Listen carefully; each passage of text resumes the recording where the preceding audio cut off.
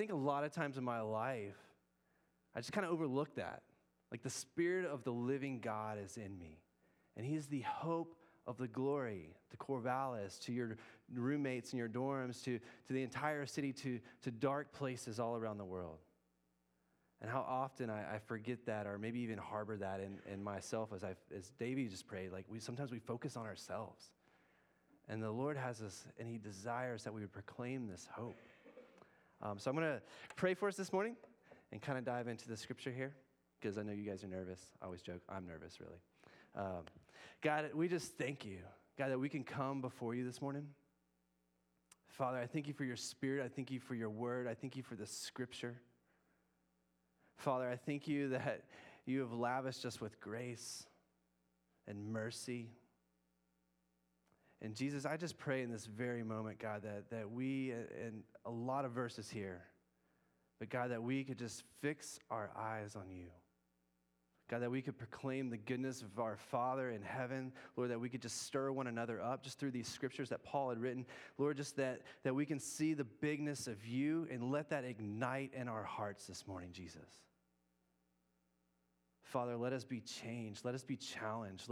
Let something happen inside of me this morning, God, that I don't leave here with head knowledge, but I leave here motivated in my heart because you are the great King of everything. God, you're the center of our lives. You hold it all together. You're supreme. You're mighty. And your name is being proclaimed throughout this entire world. And you're patiently waiting for your great, glorious return because you desire more hearts of men and women to come to you. You're patient and kind. And I thank you for being patient and kind in my life and all my stubbornness and all my rebellion. And Lord, that you've brought us all to this very moment, this day, in this majestic theater, God, to proclaim your majesty. God, I thank you. In Jesus' name, amen. So we're going to be in Colossians 1. We're going to read a lot of scripture today. But I was just back here thinking as we're singing the King of Glory. And I just want to say that today, my heart, my aim is to fix our eyes on Jesus. My heart, my aim is to kind of stir us up, as they say in Hebrews. Stir one another up. That we could motivate our hearts, that we could realign our hearts and our minds on Jesus and His greatness. And this morning it concludes, he speaks in chapter 1 3 times on the word hope. It says the hope in heaven, the hope of the gospel, and the hope of glory. And I want to remind you and myself this morning how powerful hope is.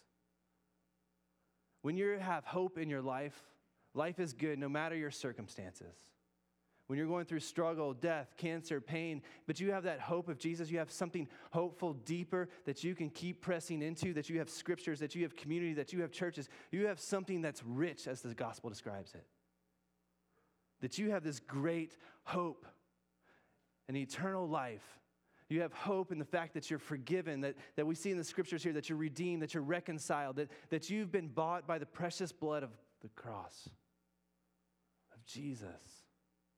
You and I have hope.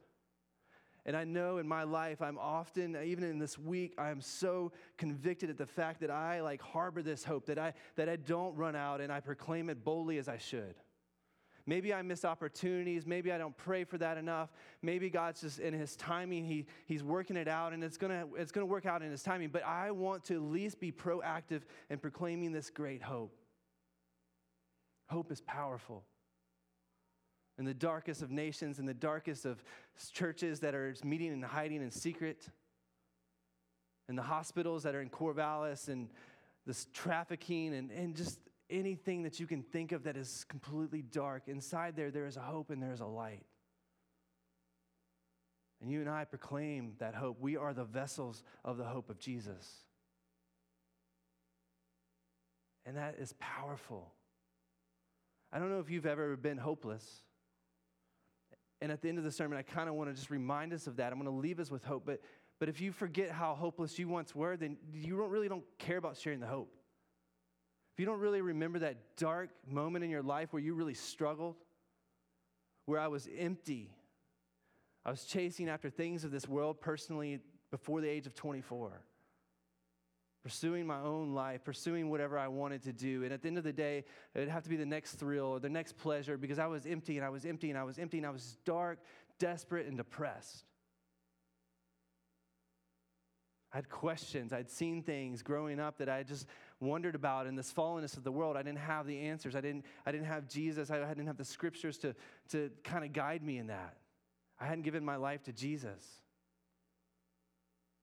But I have to remember in that moment when hope came kicking in the door, when Jesus broke through the darkness in my life, redeemed my heart, and I was so excited.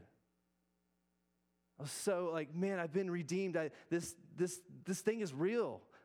This thing being Jesus and the cross. And my whole life and my outlook became different over time. And I wanted to share it with all my friends who were living the same lifestyle as I was living.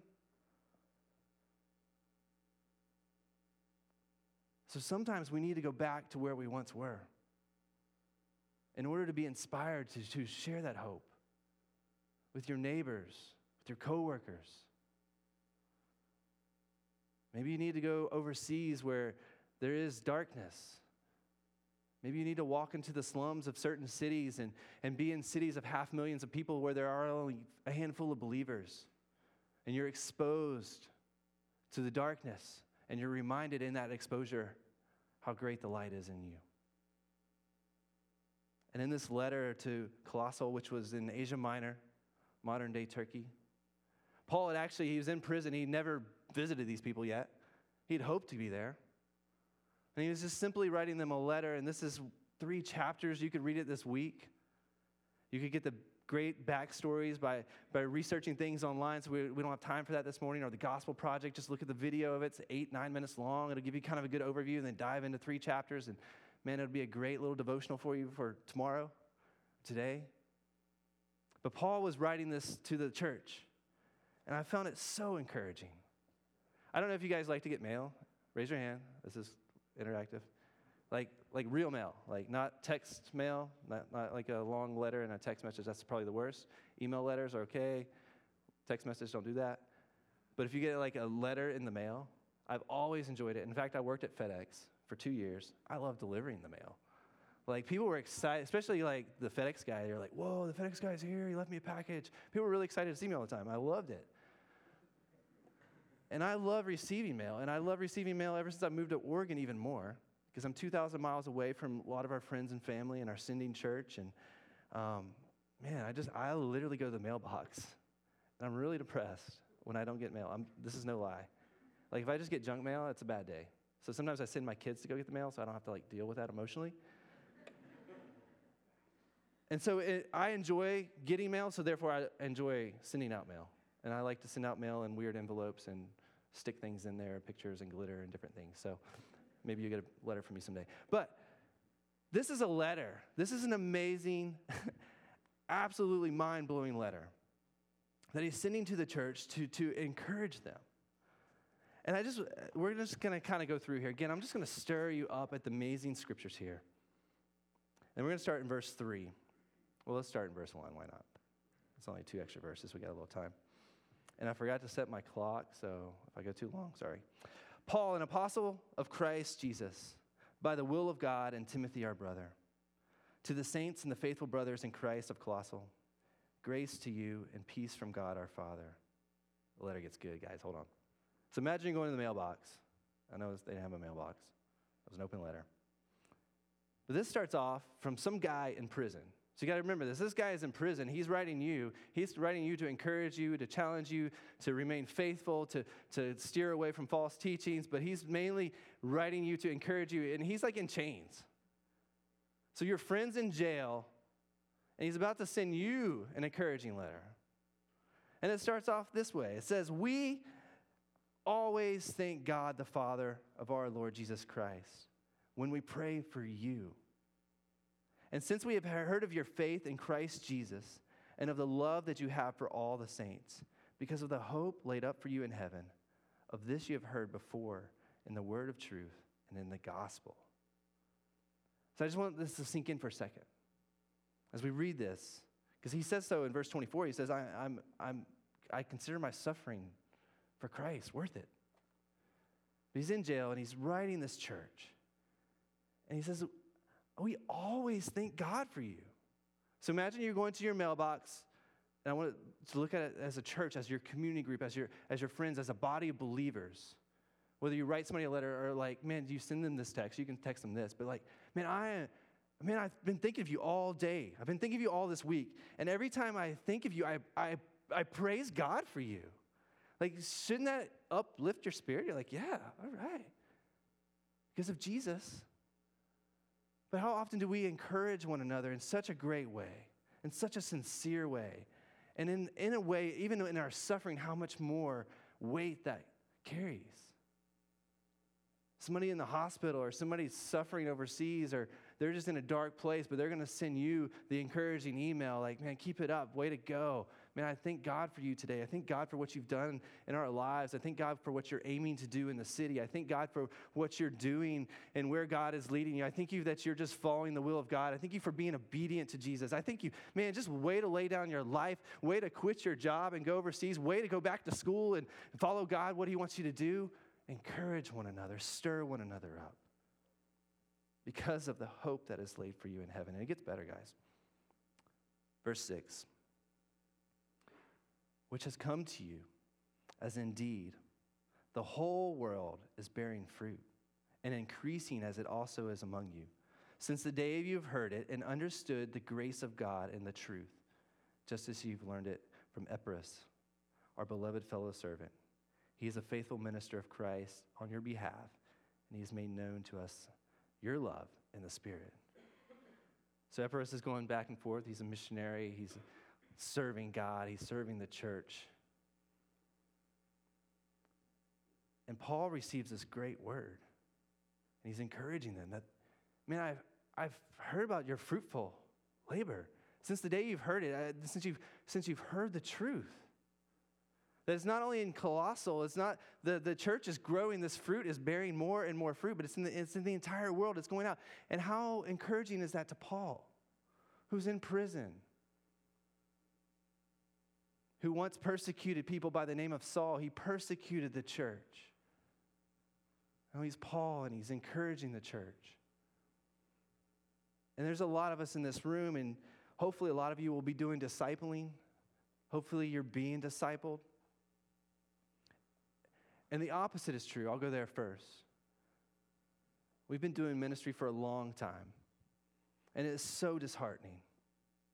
It's so discouraging when people that you've poured into, people that you've like done mission with, that you've done life with, that they've experienced some of the same things that you've experienced, and they choose to turn away from the faith. It's really disheartening as a brother and sister in Christ to watch that. It's also sobering to know that it could be you or I, but by the grace of God. But in this moment, it's a super encouraging letter that Paul's like, man, this fruit is abounding. And the opposite is just as true because, man, we've been able to be blessed. We've been poured into by great people in our lives. We've been loved on, and we've been able to love on other college students, and through our years in college ministry, we've been able to love on people through mission and expose them to the global kingdom of God. And I've seen some of those people completely do a 180 in their lives, and they leave whatever they got. They head in a completely different direction for the kingdom of God, and they're still doing it to this day. They're serving the least of these. They're serving the brokenness. They're proclaiming the gospel in unreached places. And man, that stirs my heart. Not because of what we did, but we just got to play a part in that. And so that's what Paul is writing from prison. I mean, man, he's in prison. We read some of the other letters. They're not so great. And this one, he's like, man, praise God for you. You're bounding in the knowledge of God. You're bounding in the fruit of him. You're loving one another. It gets better. Verse 9. And so from this day we have not ceased to pray for you, asking that you may be filled with the knowledge of his will and spiritual wisdom and understanding, so as to walk in a manner worthy of the Lord, fully pleasing to him, bearing fruit in every good work, and increasing in the knowledge of God. May you be strengthened with all power, according to his glorious might, for all endurance and patience and joy, giving thanks to the Father who has qualified you to share in the inheritance of the saints of light. So not only is Paul in the beginning of this, he's thanking God, he's praising God for them in this letter that you've received. You're pretending you're a colossal. But then he goes on to say this powerful prayer for them. And he prays for them without ceasing. I don't want you to miss this. As brothers and sisters in Christ, we are to stir one another up. We are to encourage one another. And there's an application here that the fact that Paul is praying for them without ceasing, that they would be filled with the power of God, strengthened according to his glorious might, that they may be able to endure, that they may be able to have patience with joy, not just patience, but with joy.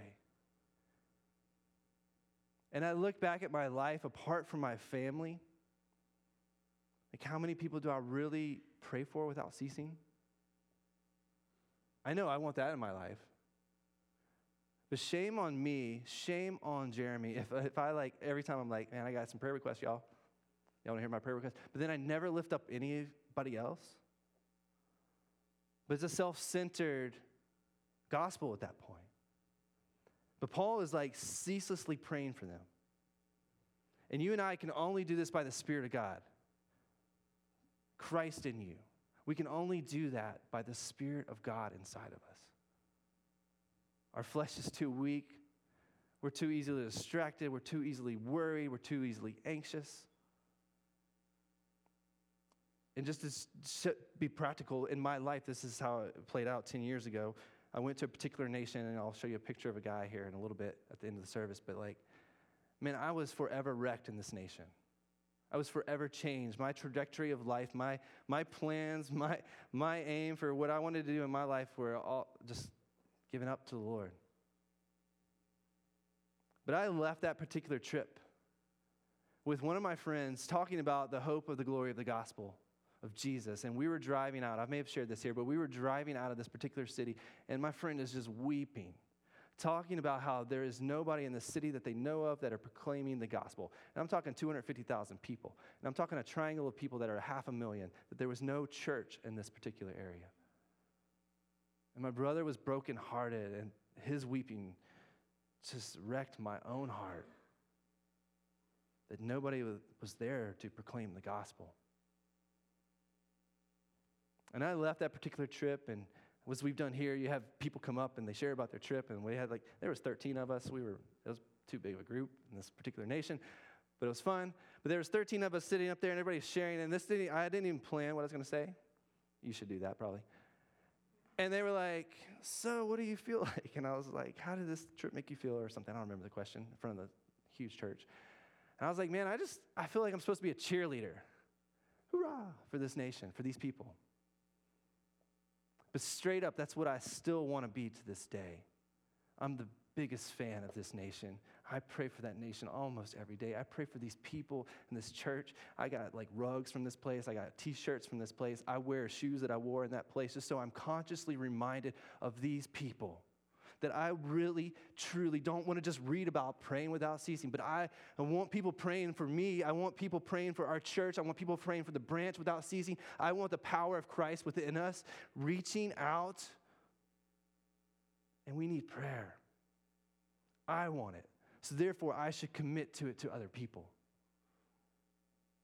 Man, I'm a fan, and when I read these epistles, and he's like, man, I hope to see you. I'm that way in this particular nation. I'm like, man, I hope I can come see you. I hope I can bring all 8 of my family, and we can just show up at your place and crash into those 2 bedrooms. Man, and I want to see the gospel flourish there for them and their sake, and for the hearts of these people. I haven't heard about Jesus. And my friends have laid down their lives 10 years ago from that trip on. They've moved their lives there because they contain Christ in them, the hope of glory, and they want to pass that on to these people. And they're my heroes. So you see, I just wanted to be practical how that looks in my life. I don't know how it looks in your life. Maybe it's praying for one of your family members to come to Christ. I mean, pray without ceasing, relentlessness. And that takes moving the distractions of this world out of our lives. It takes moving Netflix or team sports or whatever it is. These things aren't inherently evil, but they inherently distract us from the gospel and proclaiming it. They distract us.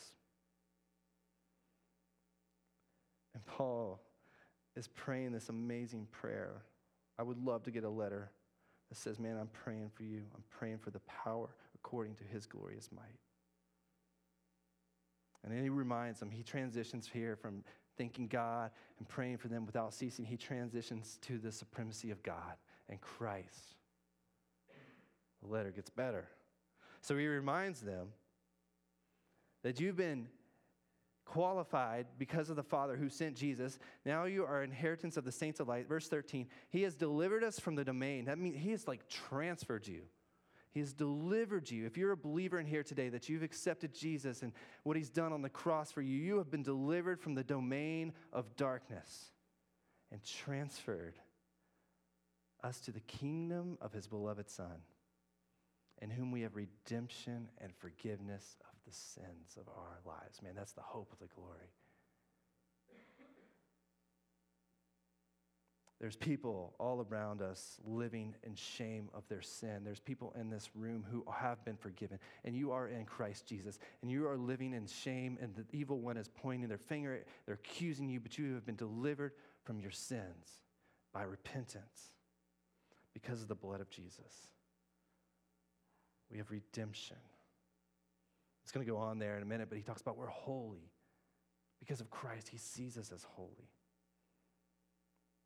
So I imagine Paul is kind of like, well, if you just forgot, let me take a little moment to remind you the supremacy. It says the premises of Christ here. He is in the large. He is not in the large. The Bible is still shaking here. It's really tiny. He is in the image of the invisible God, the firstborn of all creation. For by him all things were created, in heaven and in earth, all things. The grains of the sand at the beach, to the mountaintops, to the grass, to you, to the whales, to the insects. I mean, we could just go down the list. But it's easy just to be like, yeah, he made everything. No, he made everything. He made all things. All things. Big and small cells inside your body. The blood that flows through your body. The wind that blows through the air. The rain that falls down. The breath in our lungs. He has made all of these things. He has created them. And then it blows my mind to say the visible and the invisible. Just to be clear, just in case you didn't get that, he made everything. Even the things you can't see, he is God of those. Whether thrones or dominions or rulers or authorities. So he's in charge of every kingdom, every nation, every president, every king, every dictator. He has set these things up. All things were created through him and for him. And he is before all things, and in him all things are held together. He is the center. He is the glue. It's all held by him. Paul goes on, and he's the head of the body, the church. Praise the Lord. He is the beginning of the firstborn from the dead. Praise the Lord. He has defeated the grave. He's defeated death. And then everything in him might be preeminent. That's supreme.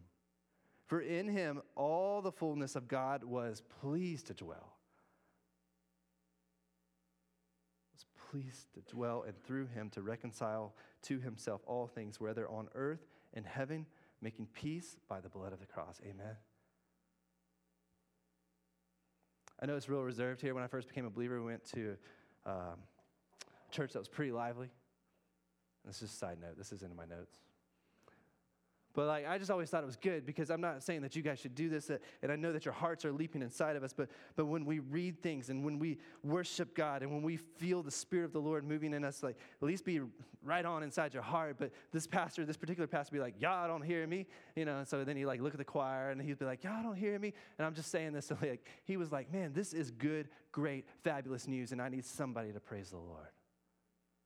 And everybody would get really excited. And I'm not saying that like, oh, it's an emotional stir up, but this was my first pastor. He was like, man, this is great news. This is glorious. You should be fired up. You've been transferred from darkness to light by this crazy idea that God made peace through the cross that was so critical and murderous and ugly and terrible, but yet he made peace through that cross because of his blood. Goes on to say, to remind them, the church, and you, just in case you were getting a big head again, let me remind you, you who once were alienated and hostile in the mind, doing evil deeds, he is now reconciled in his body of flesh by his death, in order to present you holy and blameless and above reproach before him. I'm going to read that again. Because I don't know about you, but I struggle with this. I struggle seeing myself holy. I struggle coming up here as I prepare to preach, and I've done ministry and I've preached before, but it's like, Lord, who am I? God, I know the junk in my life. I know where I've come from. I know what I've said years and years ago. I know these things. But because of that cross, because of Jesus and his sacrifice, because of his reconciling, his redeeming power, because of Jesus that is now in you, God looks at you and he says, holy, blameless, man, above reproach. God sees Jesus. And I think we struggle with that because it's so empowering when we live that. It's empowering when we realize Christ is in us. Christ is around us. We are God's. And the enemy would love to silence you by reminding of you of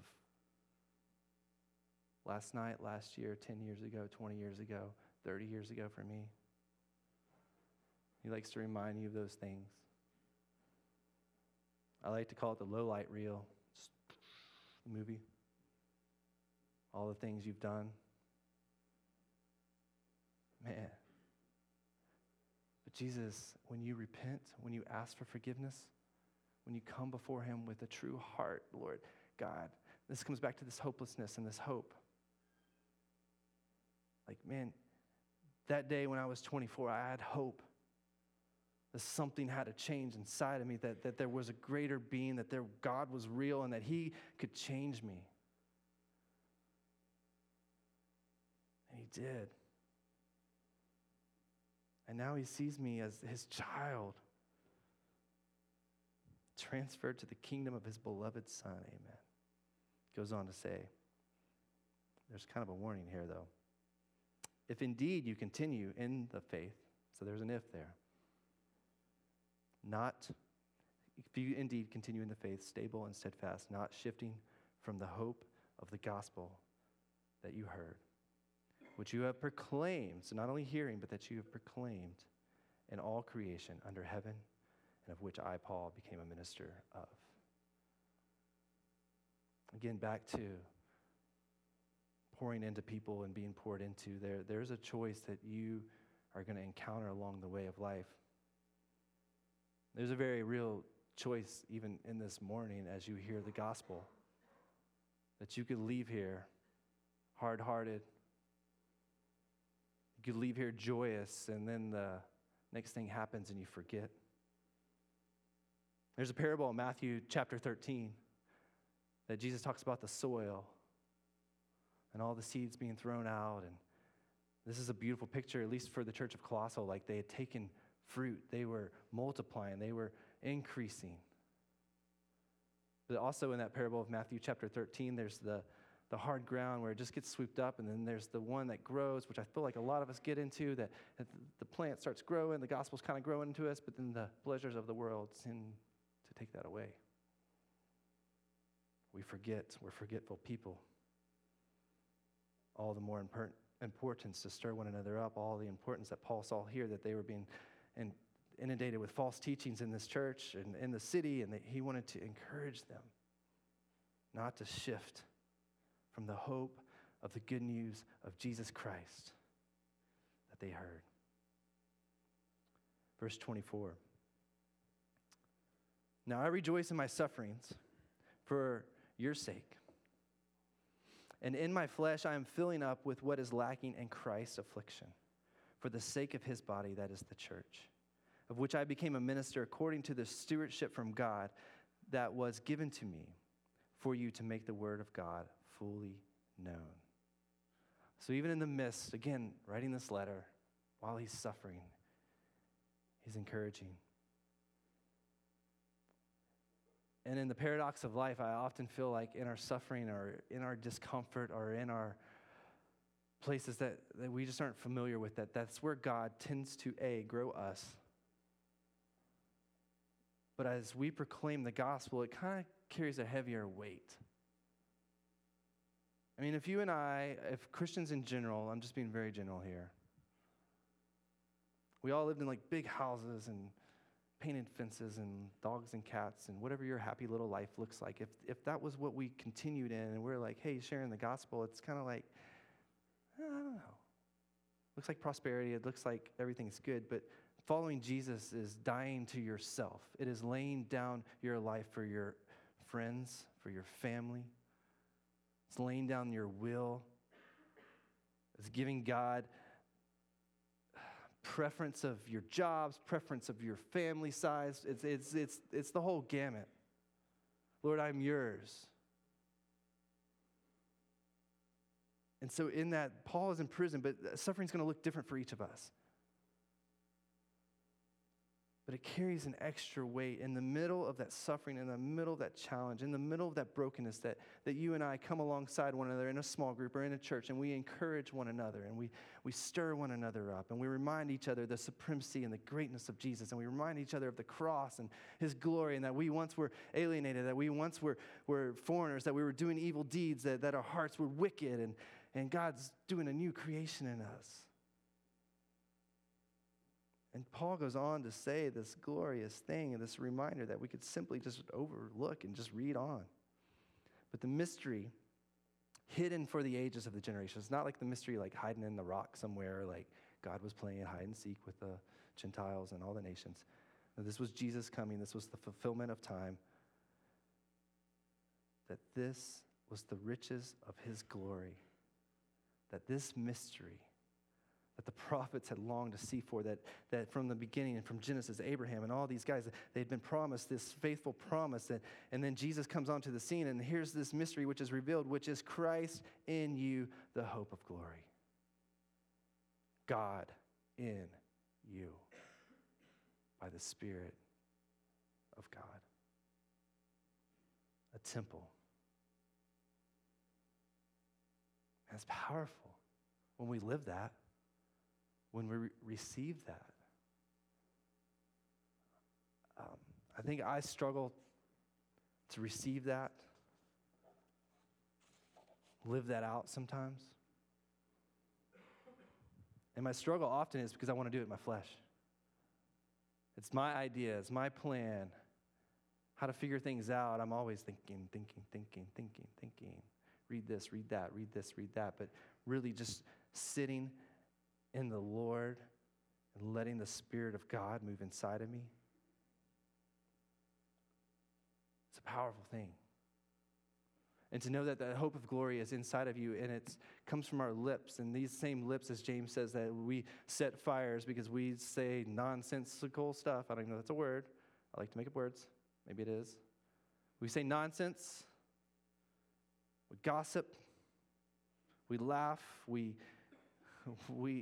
delve into pleasure and sin and different things. And with that same tongue, we come here and we begin to praise the Lord. And that hope of glory is inside of us. And we are called in the next verse, in him we proclaim, warning everybody, and teaching everyone with all wisdom, that we may present everyone mature in Christ. For this I toil, verse 29, struggling with all energy, with all his energy and his powerful works within me. That with the Spirit of God, you and I can do these things. Without the Spirit of God, we might as well go to Denny's and do what we want to do. Eat, drink, be merry. And without the Spirit of God, just go live crazy out in the world. I mean, don't hesitate. Just go. I mean, part of me coming to Christ Jesus was I lived that life. So therefore, when I came to Christ, I was like, well, man, if I was rowdy in the world, I want to be rowdy for Jesus. I don't want to be neutral. But if the Spirit of God is inside of me, Father, I need you. This is my prayer. Lord, I need your strength. I need your energy. I need you to empower me, God, because I got dreams, I got visions, and I hope they're your dreams, and I hope they're your visions. But Lord, I want to see people come to faith. I mean, my biggest prayer, like, man, a revival sweeping through this town, a revival sweeping through that particular nation that I was talking about. But those things don't just happen when we sit around. There's a particular reason through here. He's talking about knowledge, and he talks about works, kind of walking and knowing. A lot of times we like to lean on whichever side we are. Like, we love to do, and we don't think, and that can get us in trouble. And the other side is we think, and then we never do. We just talk about doing, but we think. But the Spirit of God will allow us to operate with his energy. Father, that I could run and not grow weary, that I could mount up with wings like an eagle and fly. God, that I could soar and that I could spend all my days, that I could be like my 17-year-old friend who's still doing missions, who still moved into the ghetto to pour his life out for a people that he feels like he needs to reach. He didn't check out, he didn't retire. He is depending on the Spirit of God and his full energy and his full strength. Chapter 2, verse 1. For I want you to know how great of a struggle I have for you and for those of Laodicea. That's down the street from where he's talking. And for all those who have not seen me face to face, that their hearts may be encouraged, being knit together in love, to reach all the riches of the full assurance of the understanding and the knowledge of God's mystery, which is Christ, in whom is hidden all the treasures and the wisdom and the knowledge. I say this in order that no one may be deluded you with plausible arguments. For though I am absent in the body, yet I am with you in spirit, rejoicing with you, church, rejoicing with you, Colossal, even though I'm in prison, to see your good order and the firmness of your faith in Christ Jesus. Press on, church. Man, I want that in my life. I'm not up here just preaching that. I long for that, and I love the fact that when Davey asked me 6 weeks ago, I was like, yeah, Colossians 1, whatever. And so, like, man, but this has stirred me up, and in my prayer this morning, my prayer this weekend is not only to proclaim this and stir you guys up, but Lord, ignite me again. Father, forgive me my anxiousness and my fear to do what you've called me to do. Forgive me for worrying about finances and different things. But God, that you are going to provide, that you are the King of Kings, and that you have the hope of the glory of Christ in me, and my neighbors do not know about that hope. Give me the boldness and the opportunity, God. Let them come over for dinner. I don't know what that looks like in your life, but the hope of glory is inside of you because of the cross, Jesus. And the enemy would love to snuff it out with your busyness and your books and your work and your plans. And meanwhile, people are passing away and people are trying to deal with life without this hope. I kind of said in the beginning, like, there's hope and, like, man, God redeemed me. And then there's hopelessness, which is despair and depression. And I think when you're in hopelessness, I'd argue this, that hopelessness is better than a false hope. Because when you're hopeless and the light comes shining in, man, you know it. When you're struggling and you're just hooked on drugs or you're hooked in pleasure or, man, you're doing whatever it is and the light comes in and sets you free, you are like, yes. But all around us is a false hope as well. Just like they were proclaiming in Colossal, it's still happening in Corvallis. There's a false hope. People are putting their hope in money and degrees and jobs or their kids or their spouses or a whole gamut of things that you and I can put our hope into. But our real hope is in Jesus. He's our only hope. He's the one that holds it all together and made it all for him, by him, through him. And we are here today because of him, and we praise him, the King of Kings. And so I was convicted this week. Lord, if I'm missing it, if I'm missing these opportunities when people are buying tater tots and pork sandwiches from me or whatever, like, let me just burn the tots and share the gospel somehow. I know it sounds silly. It's crazy. Man, my neighbors, like, they're written on my poster in my little closet. Like, I pray for them.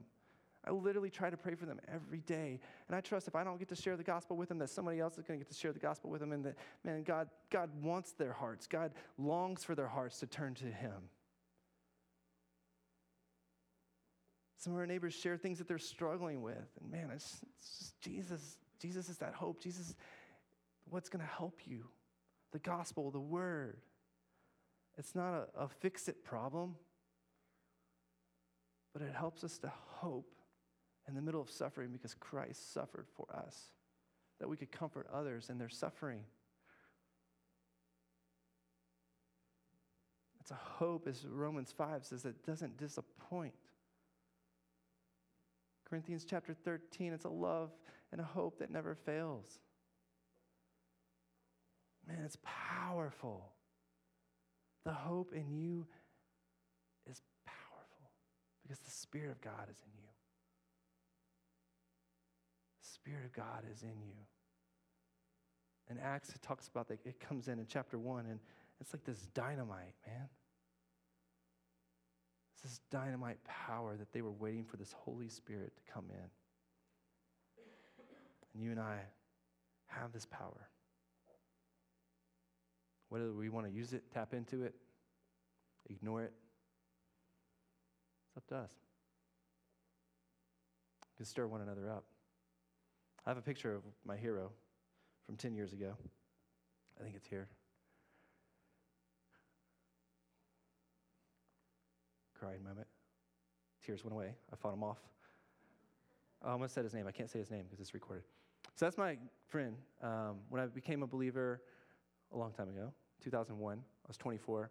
We went to another particular church. For 3 years, we transferred to another church, and he was in our small group, our community group, and we went with him. And I remember they were sitting around the group that night, and they were like, hey, we're going to this particular nation. I feel like the Lord's called us there. I went on that trip with 13 of us there right before they moved. And so he's been there for 10 years. 250,000 people in this one particular city. This baptism is from this year. This is the only baptism that I'm aware of in 10 years. Man, he didn't give up. He didn't throw in the towel. Man, he left his degree, moved over to a nation so him and his wife and his family could share the gospel, that they could share this hope of glory that's inside of us. Because I was on that particular trip and they were like, man, these people don't have hope. They don't even have access to the gospel. At least in some places of the States, you have access to it. You can go online, you can disregard it, you can do whatever you want, but these people don't even have access to it. And I just remember praying this year before this happens. I was like, I almost said his name again. I was like, man, I'm just praying. Like, this is like the most fruitful year that you guys have ever had. 100% increase. You know, like, man, but it's just the beginning. Like, things take time. We're such a generation, and I'm kind of in between the generations, but man, we're so instantaneous. If it doesn't happen, and I'm guilty, man. I'm like, I want to see a church planted. If it doesn't happen by next year, I'm done. I'm out of here. Like, whatever. That's stupid, Jeremy. And so, like, man, that guy, and for him to come to faith, he's like ostracized from his family. There's like legit persecution going on here. This isn't just like, yeah, I made a decision. This is like, yeah, I made a decision. I'm going public. That's why I think there's others there. See, this is the first public one, I should say. He went and told his family. He went and told everybody. My friend, my hero, that I long to see, laid it down. Laid it down. Money and all. To share the hope of the gospel inside of us. Man, if we all like started living crazy, I don't know what happened. Crazy things will happen. So, I'm going to conclude this. Kind of got off track. I'm going to pray for us. And I'm going to pray a couple things. One, I mean, if you're coming here today and like, I want to make sure I let you know about Jesus. I think I've been talking about him a little bit. Talked about the cross. Talked about his power. And so I think some of the application for us in here as believers is kind of just like a check, like where are we at? Where are you at in your heart? Like this week, like, man, what's going on with me? Like, am I into the pleasures of the world, or, man, am I seeking God? Am I utilizing the Spirit of God that's inside of me? Or am I just realizing yeah, he's God. I recognize he's powerful. There's a difference. You realize, you recognize, and then you allow yourself to be utilized by the Lord, things happen. So are you allowing that to happen in your life? Are you living the life for Jesus? Proclaiming him like you say you're on his side, his team, that he lives inside of you.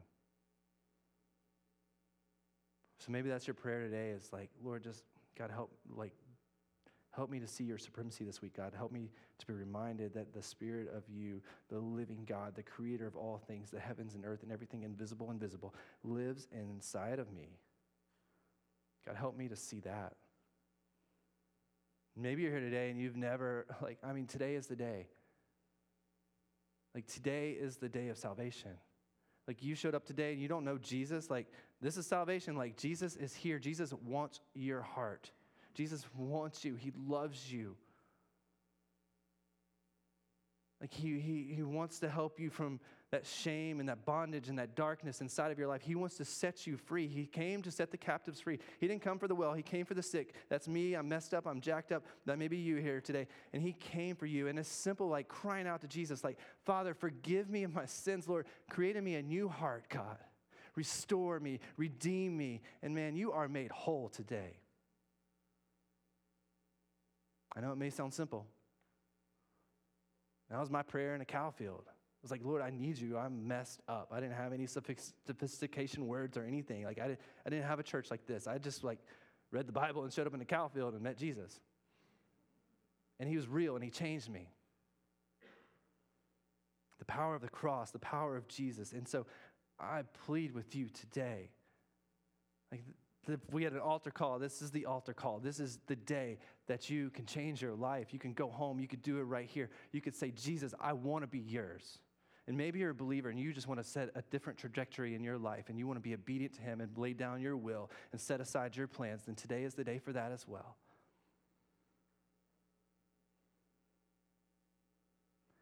And so that's my prayer. That's my prayer for myself. I'm not just preaching it. I don't want to just be an advocate for Jesus. I want to be a witness, living my life and laying it down. I want to proclaim it with my walk as well as my words. And Father, we need your Spirit to do that. Let's pray. Father, you are mighty, you are powerful. God, you are King of kings and Lord of lords. You defeated death. You disarmed the principalities, as the book talks about in the next chapter here, God, that you destroyed those things. You're the firstborn of the dead. You defeated the grave. You made peace through the cross of Jesus. And Father, I just pray that you would empower us through your Spirit, those that are in here today, that we believe in you, God, that we seek you. Our flesh is weak. God, our spirit is so willing. I feel like that a lot of times in this room, our spirits are willing. We're yes, Jesus, I want to, but our flesh is weak. Father, I just pray that you continue to uproot that flesh in our lives and set us free. God, let us be filled with your dynamite power and your Spirit to proclaim the gospel, to teach, to admonish. God, your glory. Help us, Lord, this week to find one person. God, I pray those in this room that are actually just praying that and that are willing to do that, Lord, that we would be able to proclaim the gospel to somebody you're drawing this week, God. Father, that we can share the hope and testify of what you've done in our lives. And God, I praise you for anyone in this room today, God. I thank God if you are surrendering your life to Jesus, you're laying it down. repenting of your sins and starting anew. You are alive in Christ Jesus, praise God. You are a new creation. And we just thank you for that, God. Thank you for your scripture. Thank you for using a broken vessel like me and all of us in this room, God.